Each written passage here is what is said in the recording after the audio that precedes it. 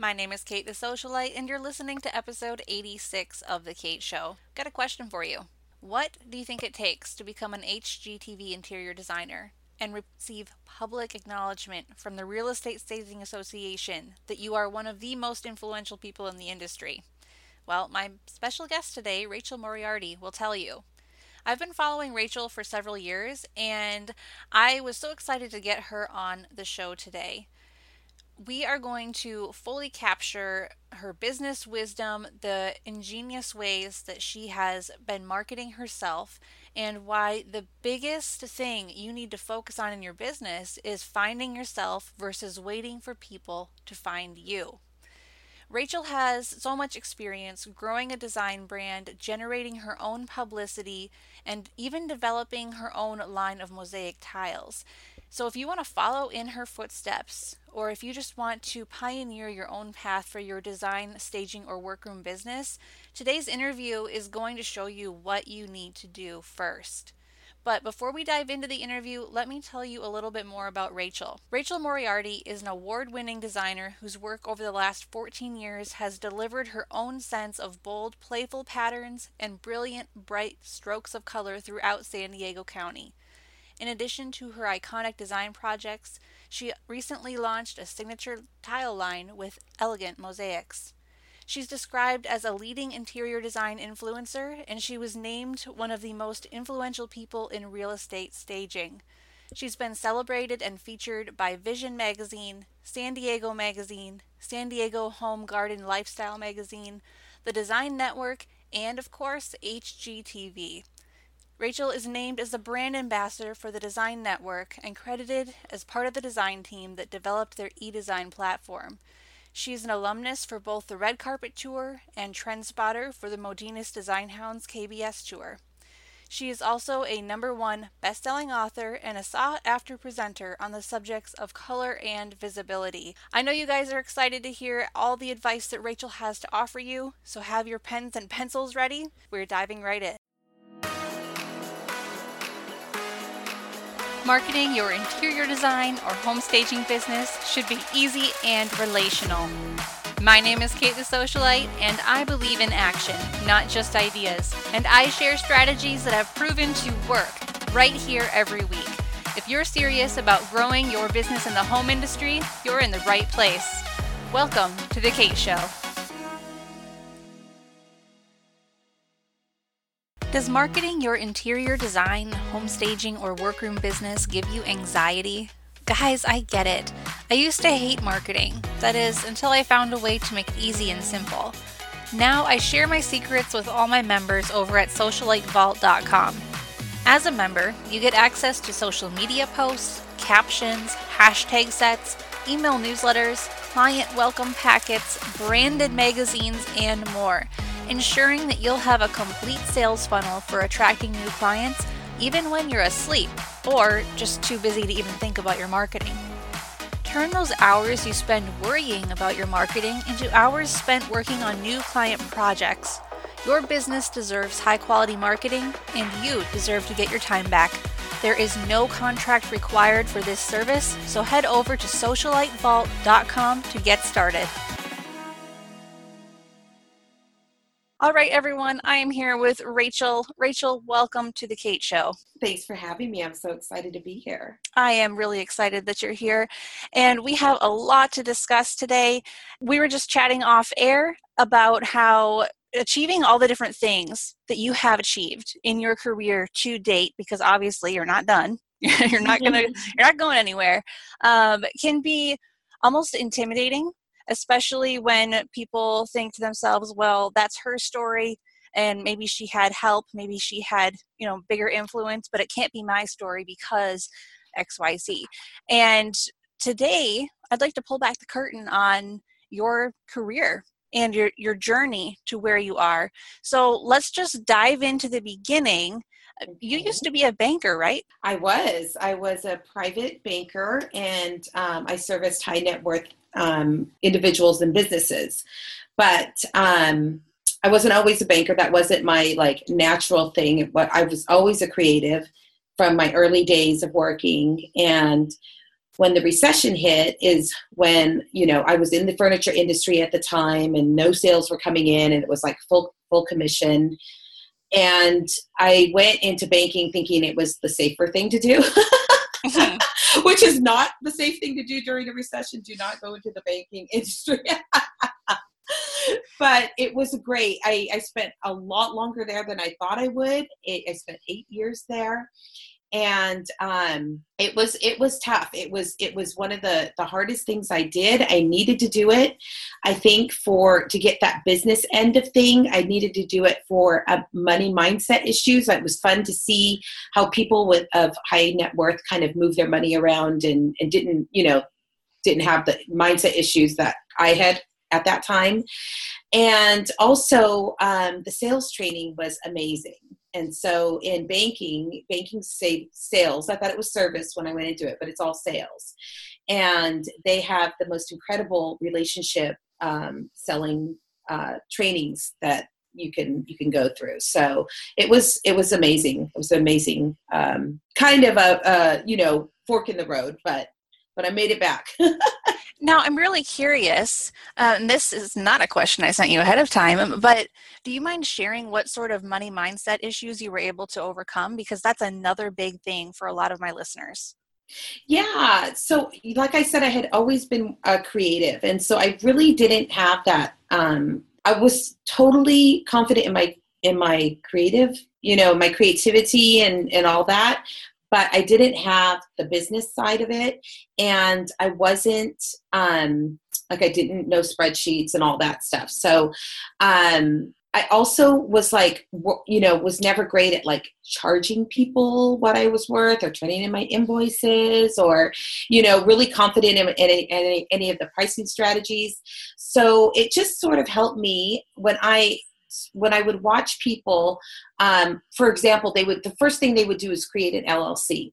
Then the second thing they would do was open bank accounts before they did anything. And so I would just kind of watch that and go, oh my gosh. So they do the business part and then they do the entity work and then they create a place for the money to go, and so it's like, they're expecting to have all this money flow through there, and so then what they do is they just move money around like it's nothing. It's like you call them and be like, oh, we need so much over in this account. And they'd be like, okay, just sweep it from here and sweep it from there. And, it was like almost monopoly. There was no emotion attached to it, which was kind of my story. Everything kind of had this weird emotion attached to it. That's so interesting because a lot of us look at money and all we feel are emotions. Mm-hmm.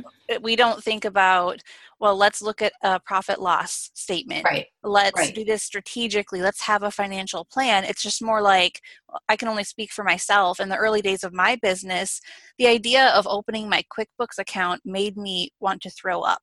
Yeah. Because I was like, I don't know about this whole money thing. I know how to make money, but I had the same issues with sending people invoices because I'd be like, okay, hold my breath, hit send, and hope that they don't say, oh, that's too much, and it's like, oh my goodness, that is the heart of a business. I mean, if a business isn't making money, then it's just a charity. Right. So, unfortunately, especially women, I honestly have never met a man with this problem, but women, especially creative women, have that deep-seated fear of money. Yeah. Even though we're totally capable of making it and managing it and being successful. Mm-hmm.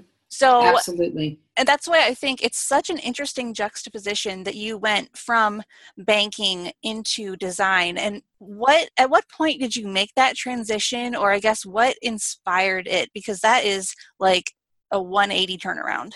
Yeah, it totally was. So I kept getting I was never a great banker. It was never easy for me. What I was great at was the relationship selling. And every time I got into a new office, they just loved my energy. And they would always say, you're going to be the face of this branch, or you're going to be the face of this. They kept saying that. Like, it was so weird. It was 4 different companies.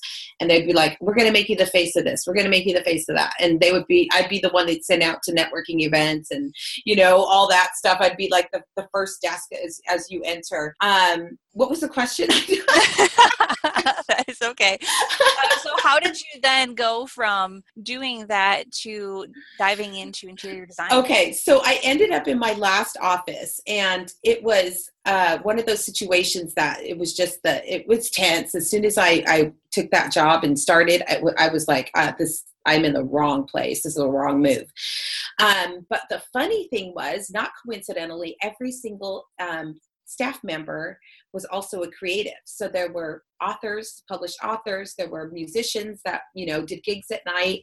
There was one woman who had a restaurant with her husband. Everybody had a creative side. And at this time I was a banking officer, and everyone had like VP titles, and they were like really high level creatives.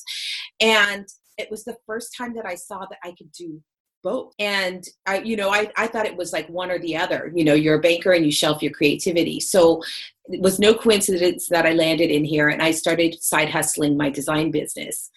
And then about 6 months later, I had enough momentum to quit my job. I had some money piled up, and, I had about a 6-month runway, which I look back at what I thought was a 6-month runway. It was probably not, but I had enough momentum and work in the pipeline that I could make that transition full-time into design. So had you worked for other interior designers in the past, or was it strictly, I'm going to do this, I am an interior designer now? Yeah, it was that. Wow. It was absolutely that. But I did work in the furniture industry. So I did work for Ethan Allen. I worked for Bassett. And they do great education on case goods and furnishings, upholstery, sales training as well. I learned how to do space planning, home, house calls, all of that. So I didn't work for a design firm, but I worked in the furniture industry. Okay, got it. So when you then launched your design business, were you able to pinpoint an ideal client right away, or at what point were you able to really hone in on your specialties? It wasn't until a few years later into it. I basically took anything that would come at me, which, was kind of what you do in the beginning. I was building my body of work. But what I started noticing is there was a certain type of woman that I just jived with, and she was an executive woman. And a fast decision maker. So it was like an executive level woman between in her 40s and 50s is my ideal client now. Okay. And just tell everyone listening, you also offer virtual interior design services. Is that right? I do. So when I first came, I'm a huge introvert. It's really hard for anyone to believe that, but huge introvert. And so literally when I kind of, did my business, this was in the middle of 2015, I just wanted to stay home behind my laptop. I didn't want to be the face of my business. I didn't want to go to anyone's house. That's so ironic. I know. I literally thought I thought I was just going to be a virtual designer. Like that was all I wanted. And so that's how I started. I still offer it. And if I do it, it's more like a hybrid. Like I'll go in and do the measure and all that. And then all the deliverables will be virtual. But I don't really get that client anymore. Mm-hmm.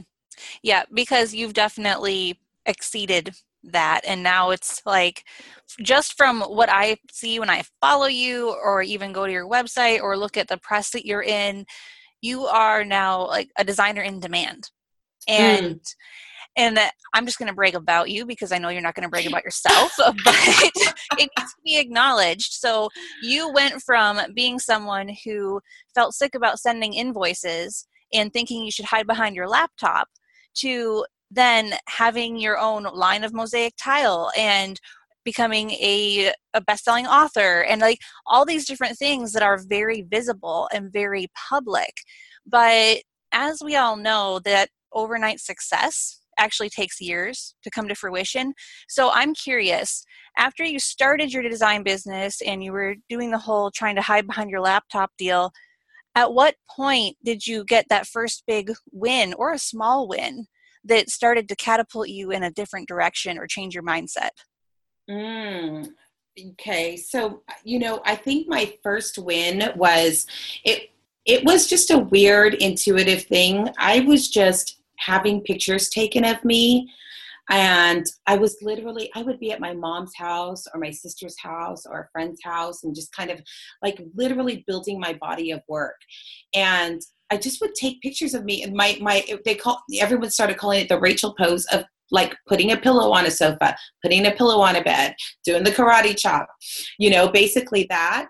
Mm-hmm. And then I would start getting, a couple of DMs asking, can you come to my house? Can you come, and I was like, wait a minute, there's something here. So I just started kind of building more of that up, and just, me out shopping, me out at the flea market, me out. And that's my first win, was just realizing that I could market myself and my services on social media. That is something I have to just stop and highlight, because, again, I speak with a lot of designers and home stagers who are terrified of the idea of having photos taken of themselves, of sharing their personal lives, of sharing where they're going and what they're doing, even as a business owner, and putting that on social media. But so that was literally the beginning of the trajectory that changed everything for you. And it wasn't even hard. No, That's the no, bizarre part. it's, you know what? It's noticing what people, there's something about fluffing a pillow or putting, showing yourself in an environment, doing the work. People just love, that's why HGTV is so popular, right? I mean, people just love that behind the scenes look. Absolutely. So to all my listeners, you hear me talk about this every single week, but here is proof right in front of you that showing who you are as a person is incredibly beneficial to your business, because you are your business's biggest asset. So was there I was just going to say, especially stagers have these like awesome warehouses, these trucks, all this beautiful inventory, it's like they have the ideal behind the scenes, like what it really takes, to be able to build content. I'm super jealous they have all that at the, at their fingertips. So yeah, definitely. Absolutely, because in a given week, a stager could do an Instagram story multiple times a day showing the install they're doing, or how they destage something, or giving a tour of what they just did and explaining why it works. I mean, the content is endless. It's endless. How and then the stats, how quickly we're destaging it. Only this stuff was in here a week, because, that's how fast the house sold after we staged it, or, you know what I mean? There's a gazillion things. Yeah, and that's what the real estate agent or the builder or the investor wants to know. I mean, they'll appreciate, okay, this space looks great, but what about the financial side of it? And when you can share that, that is the proof in the pudding that a lot of people that's a gold vein. Stagers. Yeah. Now, was there ever a point in your design journey that you felt like giving up? Because we just see the highlight reel. We see all the wins and all the success and all the publicity, but was there ever a time where you were like, I can't do this, or I don't want to anymore? You know what? There was honestly never a time that I said, I can't do this. I've had many I don't want to do this moments. Sometimes it's always ironic to me. I put a lot of Rachel Moriarty out there. There is a lot. And I do it because I like to magnetize my clients to me. I like to show them my color and my global vibe and my, all of the like kind of boldness that's associated with me. But every once in a while, I would still get that client that's, afraid of color. And I'm like, and they will come through Instagram. And I'm like, it's shocking to me. And it's it makes projects really hard and long, because we're not jiving. But it's never made me like really want to throw in the towel. It just makes it kind of drudgery. You know what I mean? But you know, there are some things. I mean, I run a community of about 2,000 interior designers, and I see it a lot. You know, a lot of, you know, I love change. I see a lot of people have a fear of change. I love being uncomfortable and staying uncomfortable. That's what kind of like juices me up. I'm not really afraid of failure. I always think of it as an opportunity. So that's not really a pitfall for me. And you know, and like I said, I mean, I have projects, I have bad days, I have bad clients, you know, I have things that go wrong. But I don't think that, like when I first quit my banking job, I thought, oh, I can always get a banking job again. Now I think I'm unemployable. So it's not even really an option. So I don't even think I let myself go there. You know, I can relate with that because after I had started running my own business for like 2 years and I started to see some success, I was like, well, now I can't go back because Right. I'm not going to be happy being under someone else's umbrella and Yeah. doing things the way they want it done, because now I have my own opinions and I'm used to running with what I want to do and pivoting Yeah. and constantly challenging myself, because it sounds like you're the type of person who could get bored very easily. Would that be So accurate? easily. So easily. Yeah. Yeah. I see you over there. Yes. And again, I totally relate to that. And that's why you are clearly fired up about your business every single day, because you can take it in whatever direction you want and you can launch new things and you can put yourself out there so that you are simultaneously attracting your ideal client and repelling most of your non-ideal clients. You Yeah. know, I mean, Yeah. we get the one or two We get weird those little ones. sneakers that Oh come yeah. in. Yeah, but then I'll always ask myself too, like, how did this happen? How did I I do get the here? same thing. I'm like, am I not putting enough out there? I feel like. Mm-hmm. Yeah. Oh, it's a conundrum. I don't know if we'll ever figure that one out entirely, Right.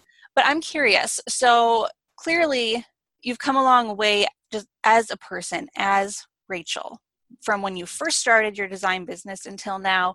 So do you think of yourself or view yourself any differently now than when you first started? Oh my gosh.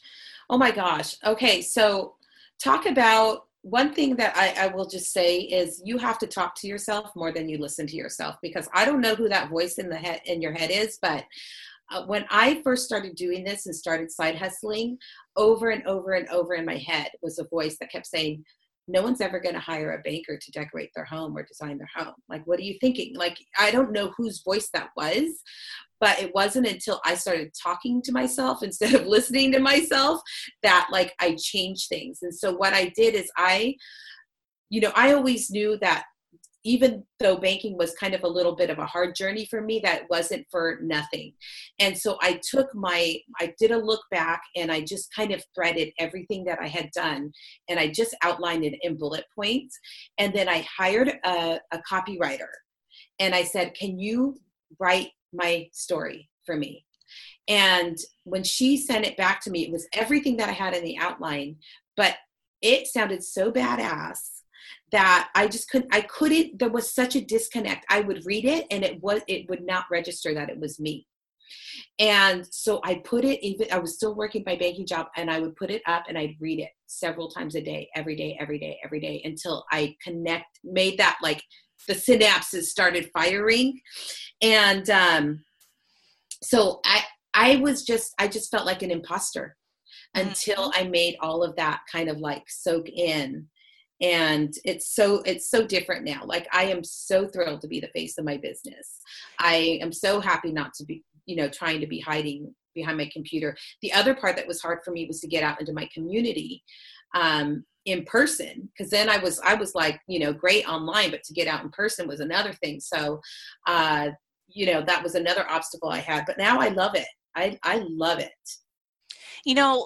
The tactic you used where you read your story multiple times a day, I mean, that's a real psychological thing that Mm-hmm. that therapists will use to help rewire people's brains. And when you mentioned that inner critic and how you need to talk to yourself more than you listen to yourself, all I can Mm-hmm. say is amen, woman, amen. Because Reach.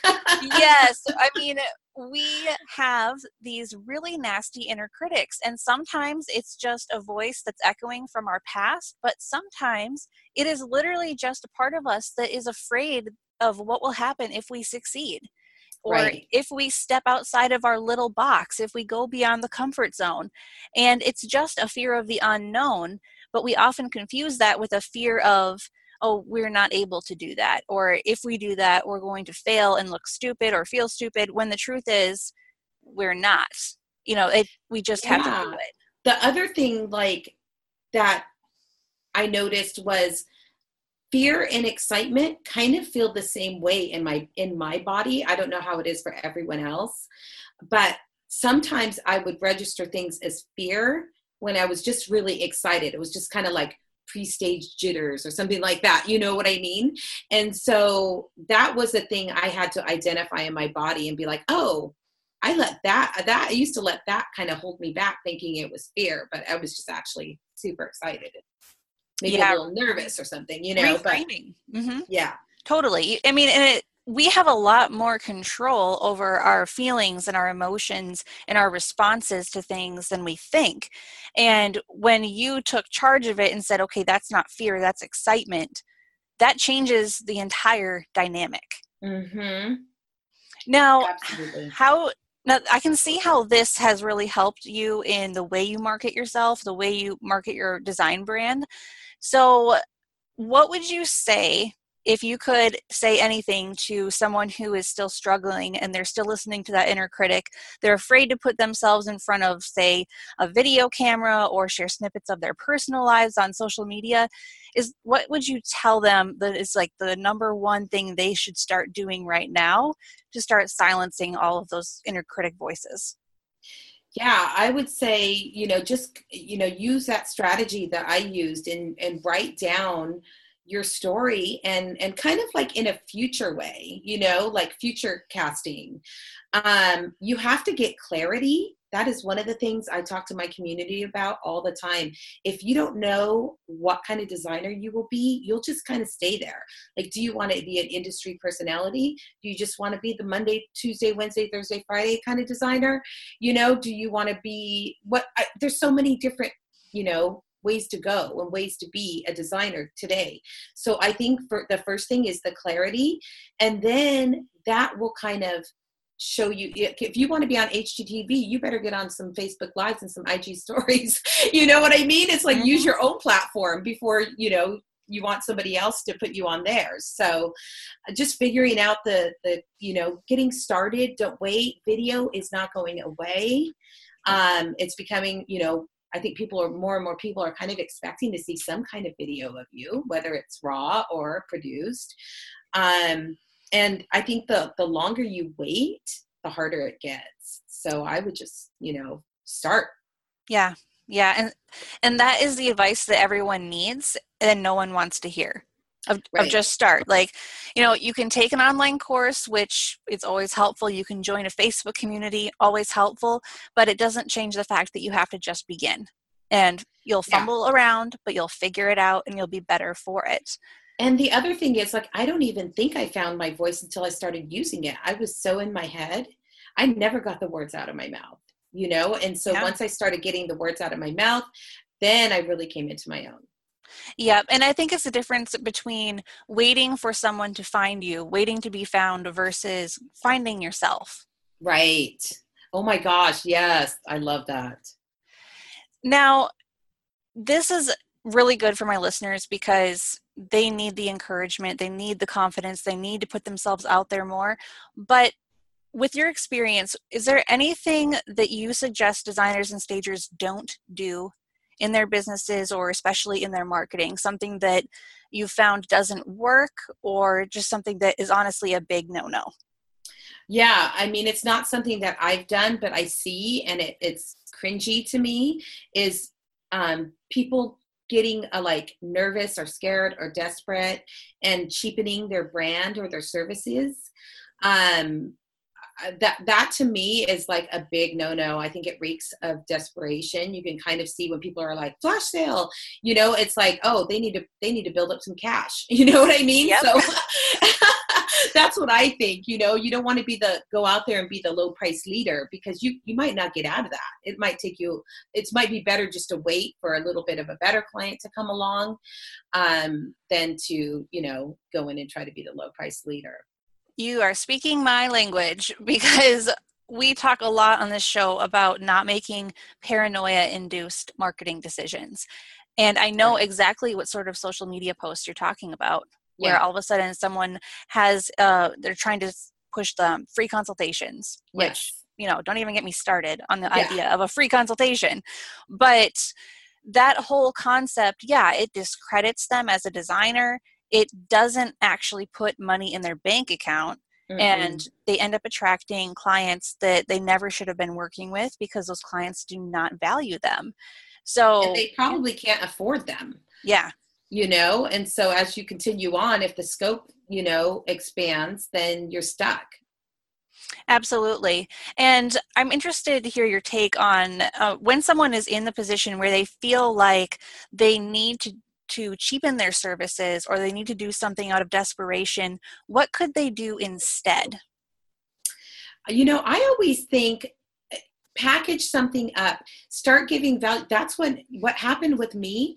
I had nothing. I had a goose egg in my pipeline. I, did my big thing where I'm like, oh, I'm going to do this, design firm thing. And then I hit a point where I had nothing in my pipeline. And that is what I was going to bed, and I was worrying, all the bills were coming. I was going to have to dip into savings. And I got this intuitive hit that said, get on Facebook Live tomorrow and do a 30-day challenge. And I was like, oh, you got the wrong girl. And so I always say I'm motivated by public shame. So I got up, I flipped on Facebook Live. I said, hey, I'm going to do a 30-day challenge. This is day 1. Let me know if you have any dilemmas, blah, blah, blah. And I just went every day for 30 days. And then I did 50 days after that. And then I went for over a year, and that exploded my business, because I was just giving value. People were like hitting me up and saying, hey, hey, I have this patio, can you give me some things, how to refresh this patio? And I'd make it like, when I got somebody that like, gave me an inquiry like that, I'd make it even, I'd expand it a little bit more. And they'd be like, oh, you know what? I can't do all that. Just can you come do it for me? Yeah, absolutely. If you give someone all the advice and the tutorials, they'll look at it and be like, no, that's too much. But it's good, because it shows your value as a designer. I mean, and that there's a strategy to things and a process. It's not this fun little thing. It's thought out, and it's, it's not easy. And that's what you have to kind of show sometimes. Yeah. Now, when you were doing these live videos or stories, how long were they? Like, how many minutes each day did you spend doing this? I'm trying to give listeners some perspective here. Yeah, I think they were longer in the beginning because I was nervous. So what I would do is just over prepare and have all these points. And then I would and go to my website, and there's a free download if you want, closet design or whatever for decluttering. I was building all this stuff. So it was a little longer. Now I'm still doing it. I hop on for about 5. I try to keep it under 10 minutes. Mm-hmm. So, I mean, really, once you get in the groove, it sounds like it becomes like anything else you would do in business, where it's just part of your day, and it gets done. It helps me stay camera ready. It helps me get up in the morning, and which is the part I miss about that is the one thing I miss about corporate, was just, that routine of like getting up, getting in the shower, getting dressed, and that I'm so creative and so like against my calendar. I'm always like, trying to do my own thing and not looking at the calendar. It kind of helps me get ready and, kind of have a face, so I can flip on and start doing IG stories at any time. And I'm one of those people that I have to do video when I'm inspired. I can't make myself do it when I'm not, it just, the energy doesn't come through. Yeah. Because you're a true creative, that's how we are. Yes. I'm not doing it till I feel like it. Yeah, I mean, we're not performing monkeys over here. Right. So, yeah. Okay, so I've got a few questions for you about where you're at currently. Sure. you have designed a lot of different things for HGTV, and that's something that you don't just wake up one morning and find out, oh, I'm going to do this. So Right. what are the biggest misconceptions that you've found people have around being an HGTV designer? Because again, it goes back to, well, maybe she had connections that no one else has, or she was born with more opportunity. But it's like, that's all a load of crap. We know Totally. that you have to be good to get noticed, and you have to, like we said earlier, find yourself before other people or PR places are going to find you. So what's the real scoop on that? You have to be visible. I mean, that word has gotten so buzzy now, but it's no joke. Like, I was doing Facebook Lives every day. I was in that 1 year period.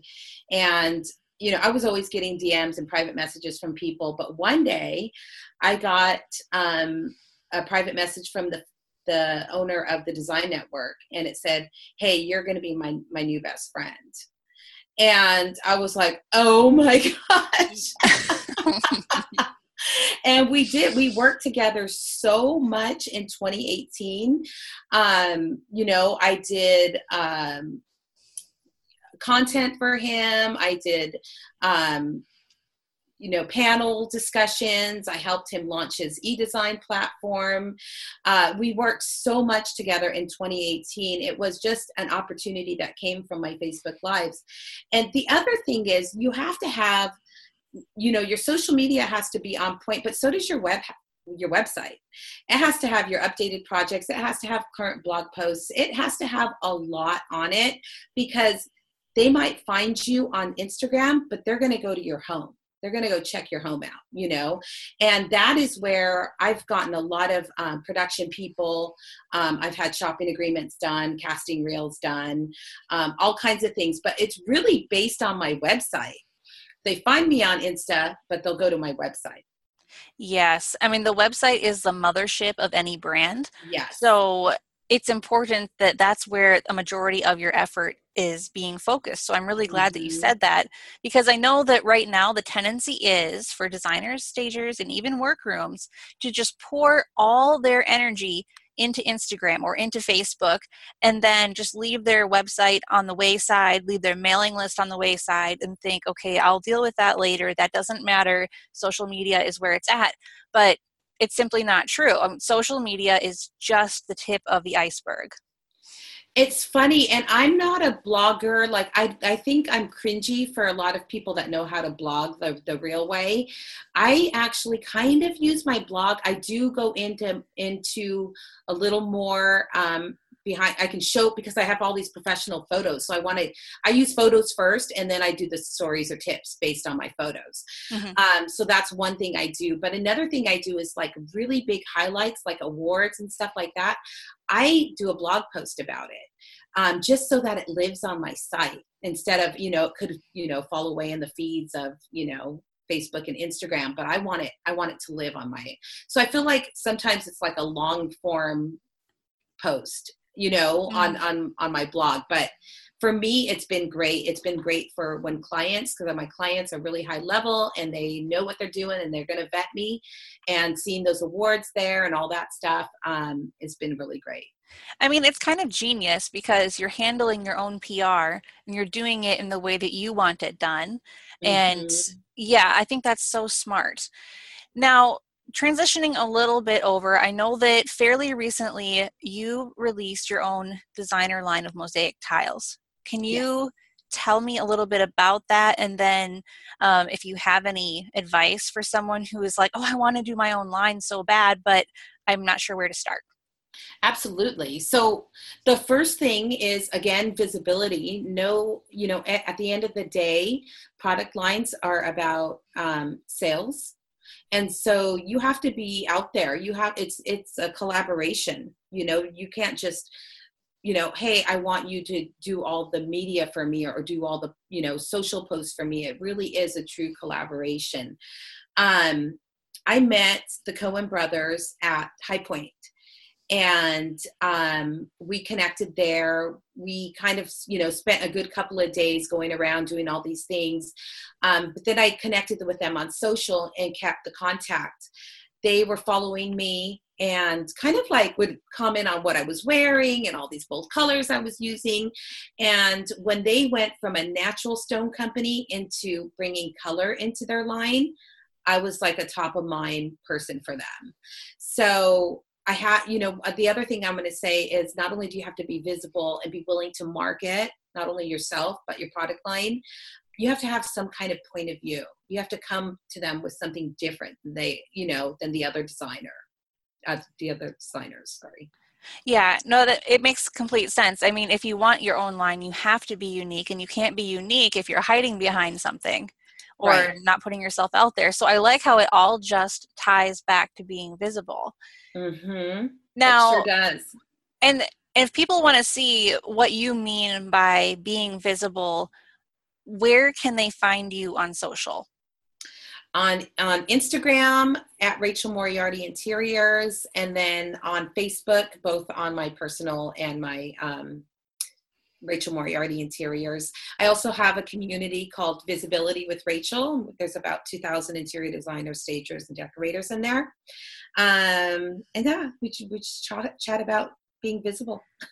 I love it because I bet you get a lot of newbies in there who start out nervous, and then you get to watch them grow and evolve. Yep, absolutely. Absolutely. Now, on a more tactical side, do you have, say, like 2 or 3 different tools that you use daily to run your business, whether it's like internal stuff or marketing, things that would really help our listeners out as far as efficiency and saving them time? Of course. Especially the smaller you are, I think it's more important to invest in, marketing programs, and project management. So for project management, I use my Doma Studio, and I do all my contracting and invoicing through there. It houses everything, communications and inspiration photos and all that stuff, product lists. I mean, it does everything that you need. I use Keynote for concept boards, Icovia for space planning, and then I use Kate the Socialite and her Socialite Vault for a marketing inspiration branded magazines. And it's great because I do sometimes get contented out, and you always have the perfect words, and I don't always do like the call to action and stuff like that, and it always kind of reins me back in and moving traffic to my website. Your client welcome packet is beyond amazing, and your branded magazines are on point. It's just amazing. So that has been a great resource. I feel like it made me legit, because one thing I am not great at is graphics. And so that was just having that and be those templates and stuff. And I'm not just saying that because I'm on your podcast. That's a legitimate thing that I use. Well, thank you. I was not expecting you to list that. I'm expecting definitely my Doma and a few other things, but I'm blushing now. My goodness, thank you. That's exactly what my membership is intended to do. So it's always good to know that, it works. Okay, well, thank you so much, Rachel, for your time today, for the wisdom that you've imparted. And I'm going to be linking to your social media and your Facebook group in the show notes. That way people can connect with you and learn from you. But thank you again for being here. It was a pleasure. Thanks for having me. It was so fun to chat with you. All right, everyone.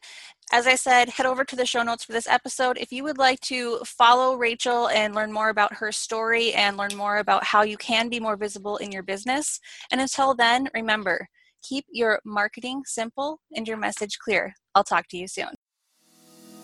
Thanks for listening. Visit us at thekateshowpodcast.com, where we empower home professionals with marketing confidence.